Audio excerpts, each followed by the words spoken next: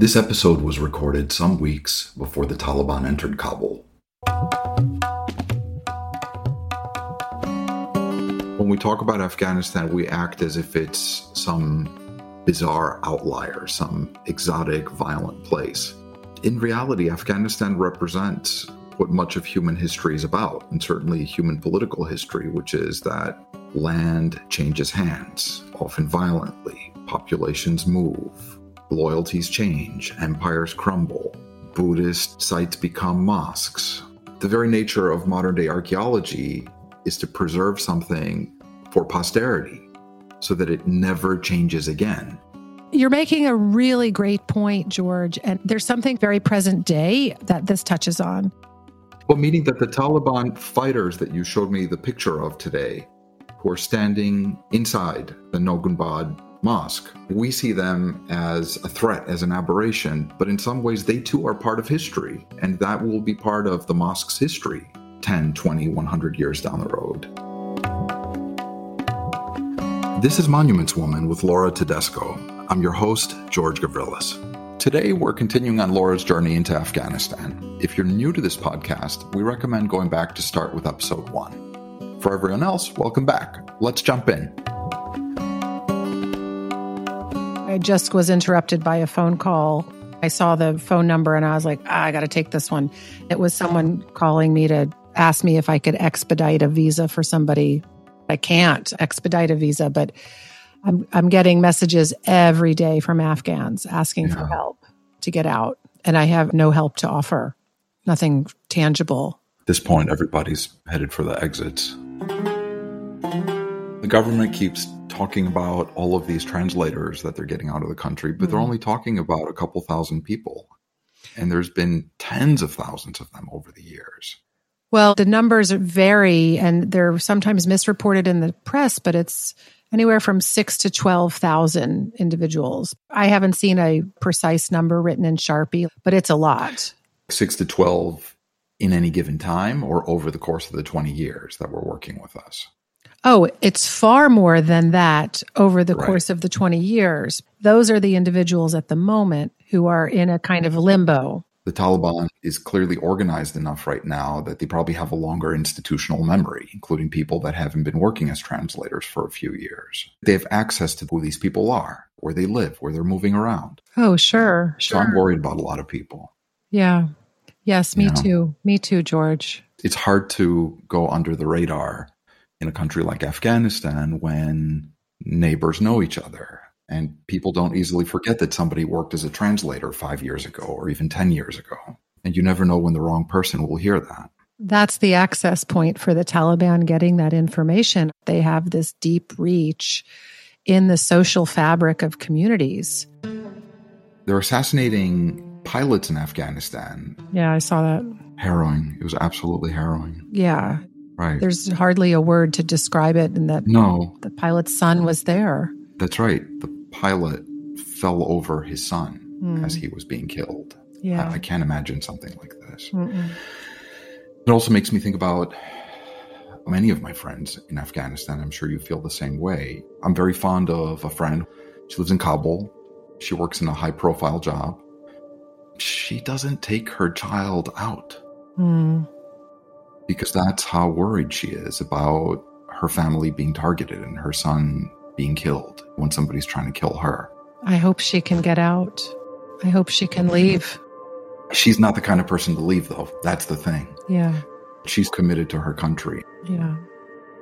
She might be the last person to even think about leaving. I know a number of people like that. She's doing a service, but she can only do that service to her country if she's alive. Yeah. Otherwise, she'll die a martyr for sure. Yeah. Her work effectively ends. I feel fortunate, but I also feel tremendous guilt to live in a place that, for all its political problems and gun violence, is relatively secure. And I don't think twice about taking my son out to a playground. Right. Not everybody in the U.S. has that luxury, but a lot of people do. It's really upsetting to think of an entire nation where many parents feel that they can't take their kids out to play without a risk of becoming collateral damage of a bomb or a rocket attack or a shooting. It's not just taking them out to play. Those other activities of daily life, just going to the market to pick up the last thing you forgot to get the last time you were there, or maybe walking to a neighbor's house to inquire, check in on them. And every action comes with such risk.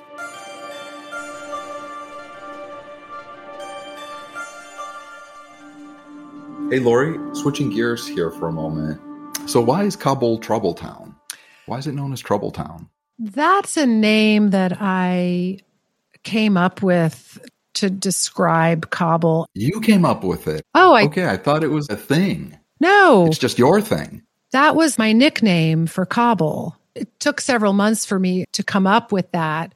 But if I were emailing friends or family back home while I was there, I would, in the greeting of the email, greetings from Trouble Town. I think I remember a couple emails from you like that. You might have. And I referred to Afghanistan as Trouble Stan. I don't know. It was maybe a way to bring some levity. I like to come up with little nicknames for places and people and things. And so that was my nickname for Kabul. You can't use that expression because some people wouldn't get it. They'd be like, what? I thought it was named Kabul. Why are you calling it Trouble Town? But for some, I would refer to it that way. The U.S. Embassy decided we would launch a billboard campaign across Afghanistan in all the major airports and along the major highways that featured monuments of the country. It might have been Ghazni that was the genesis of the idea, since it was soon to be the Islamic cultural capital of Asia. There was a billboard placed at the end of a prominent road in Kabul called Darul Aman Road, and it runs north and south, and it leads right to the former palace, King's Palace, Darul Aman Palace, which has since been restored. It was not restored when I was living in Kabul. Because I could see that billboard every time I would drive to the National Museum, I always felt excited or tickled. It was a visual representation of some effort that I was involved in to bring awareness to Afghanistan's heritage. One day I noticed the billboard was gone. The billboard was there, but the picture had changed. Now it was advertising powdered milk for babies. I knew we were still paying to have the billboards displayed. I called our partner. Hey, I was just at the end of Darul Aman Road and the billboard's changed, but our campaign isn't over yet. Oh, no, you really must be mistaken. That billboard is still there. No, I was just there today and it's no longer there. No, madam, I'm sure you're mistaken.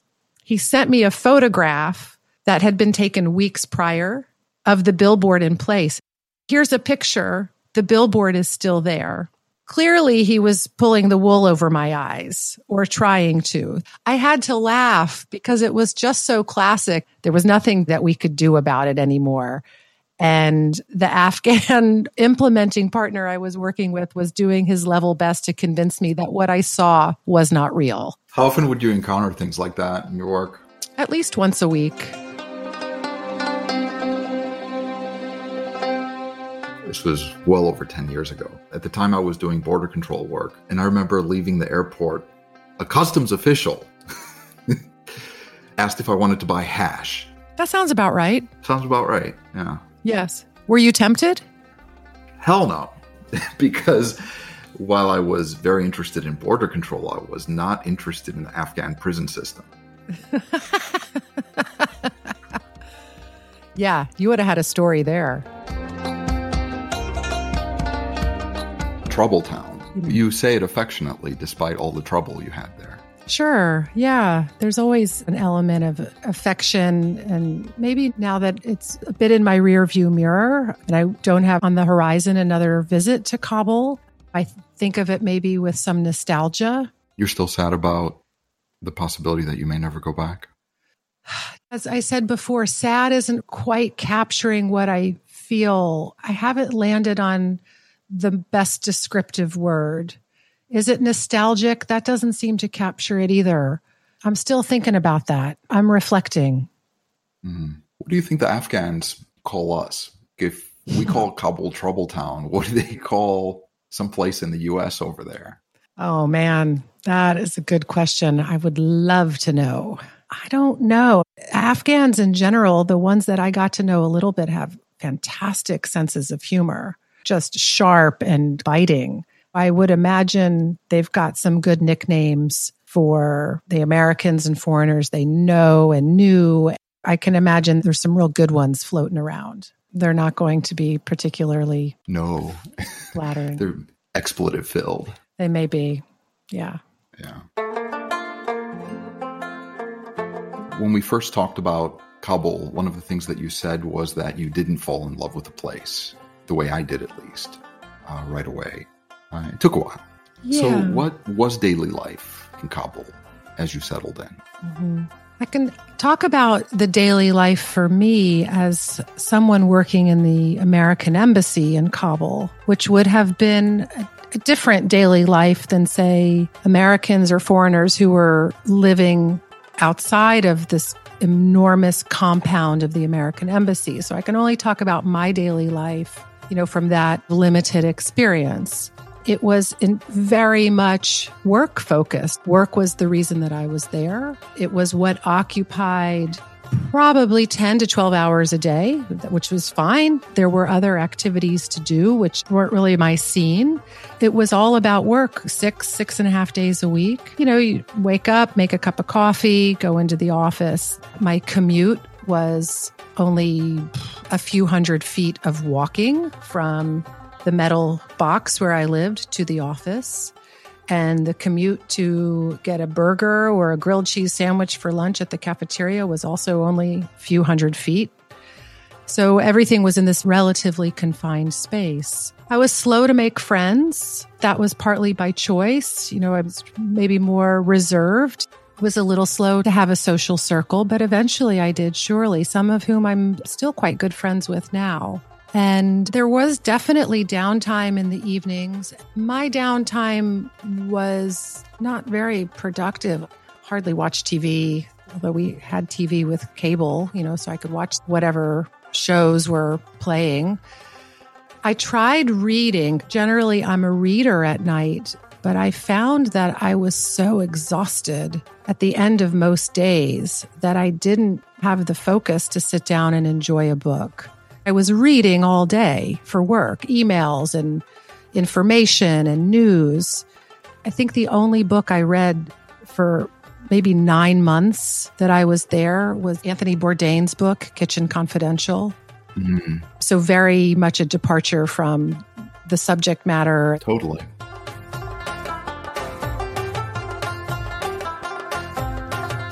Surely you had some good meals off base, because Afghan food is out of this world. It is. It is delicious, because the food at the U.S. Embassy at that time was hideous. In 2010, it was so bad that I developed a rash from the food. I had to go see the embassy doctor and show a rash that had developed in both of my arms. And he's like, oh, yeah, that's from the oil they cook the food in. I think I got that from eating Long John Silver's when I was a kid. Yeah. Long John Silver's. Oh, sure. Yeah. Right along the lines of that. I have to ask you, is there just one canteen or one large cafe in the embassy, or are there tiers where if you're certain level of person or certain diplomat, VIP, you get access to a better restaurant, better food? How does it work? No. There were a couple of cafeterias fully outfitted and available to anyone and everyone. You didn't have to have a particular access or rank. The ambassador would eat in the same cafeteria as everybody would. And there was an abundance of food, no shortage. You could eat as much as you wanted. Quality food at that time was not part of what was being served. So you got to see high-level ambassadors shoving tater tots and Doritos down their throats. Sure. Sometimes the ambassador also had his own cook, and he would have been hosting people in his apartment.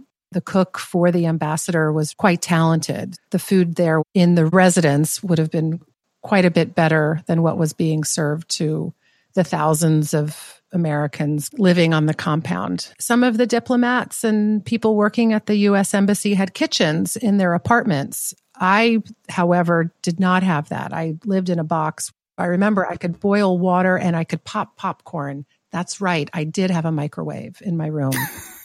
Yeah. So you made that small container that you call home smell like popcorn once in a while. I did. Yes. Yes. Improbably, the food that makes me think of Kabul first and foremost is the French food that I would enjoy weekly and sometimes more than weekly with the French archaeologists with whom I was colleagues and collaborators and maybe friends also, I think friends. When it was possible to move around Kabul freely, I would, as often as possible, go have dinner with my French archaeology friends.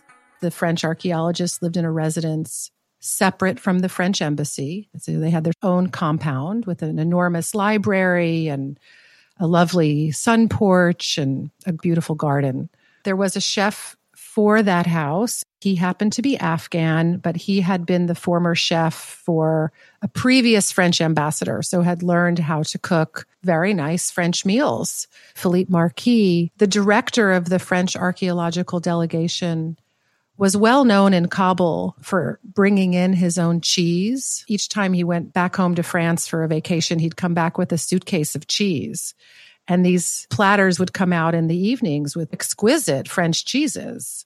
So while not Afghan food, that food very much is such a sweet and welcome memory of food I ate in Afghanistan. I did have Afghan food out at restaurants. Was it fine Afghan food? I don't know. I wasn't going to the 5-star restaurants in Kabul, more bistro style places. The best Afghan food I've ever eaten is by Afghans I happen to know who live in the United States, who have cooked exquisite meals when I've been a guest in their homes. I will tell you about a very interesting meal that I ate in Kabul entirely by surprise, and I probably could have gotten fired if anyone had known at the time that I did go to this particular restaurant. Why? At the U.S. Embassy, when you ask to go somewhere that's off of the embassy compound, you have to get permission. Certain places have to have been checked in advance and on a list of cleared places to go. In 2010, the time period I'm talking about, that list of cleared places was pretty big, shrinking, but still there were quite a few options. One day I went to Kabul University for a meeting with Nancy Dupree. I was going to meet with Nancy. It was my first occasion to meet her in person. I was nervous because she's such a legend as an American woman who had a great influence on preserving Afghan heritage and decades of lived experience in Afghanistan and in Peshawar, but mostly Afghanistan. And I was sharing some ideas about assistance the U.S. Embassy wanted to offer to the National Museum. I knew that if she gave a thumbs down to some ideas I was kicking around about ways to support the National Museum, then it wasn't going to go anywhere. I wouldn't have tried to do it without her blessing. I went to Kabul University where she was working and had her own center, which is a topic for another time. And Nancy said, "Let's go to lunch. You can drive with me." I couldn't say no. You can't say no to Nancy Dupree. I'm so glad that I didn't say no. Yeah. I made a very risky choice at that time. I'm going to guess October, early November of 2010. I had been dropped off at Kabul University, and she's showing me her center, which was under construction at the time. And she says, "Let's go to lunch." I hop in the back seat of her little beat up Toyota Corolla, and she has her own driver. We went not very far, but in the vicinity of Kabul University. She took me to a Korean restaurant. I found it so improbable. How did a Korean restaurant end up here? It was fantastic food and a very modest place. After we ate, I jumped in the back seat of her car, went back to Kabul University, called the U.S. Embassy and asked them to come pick me up as if I had spent the entire time at Kabul University. Wow. I don't think I've ever told anyone that story. Well, you chose a very public forum to reveal that, didn't you? I did. I guess they can't fire me now for something I did 11 years ago. Maybe they can. There's got to be a statute of limitations, right? Yeah, I'll never go back to Kabul now. You've been listening to Monuments Woman with Laura Tedesco. I'm your host, George Gavrilis. Don't forget to like and subscribe wherever you get your podcasts. To stay in touch, also follow us on Instagram at The Monuments Woman. Join us next week when we dive deeper. This show is produced by Christian D. Brune and May 11 Project. It is recorded by Audivita Studios and edited by Sean Hedinger and Greg Williams. The theme song is This Love by Ariana Delawari, featuring Salar Nader.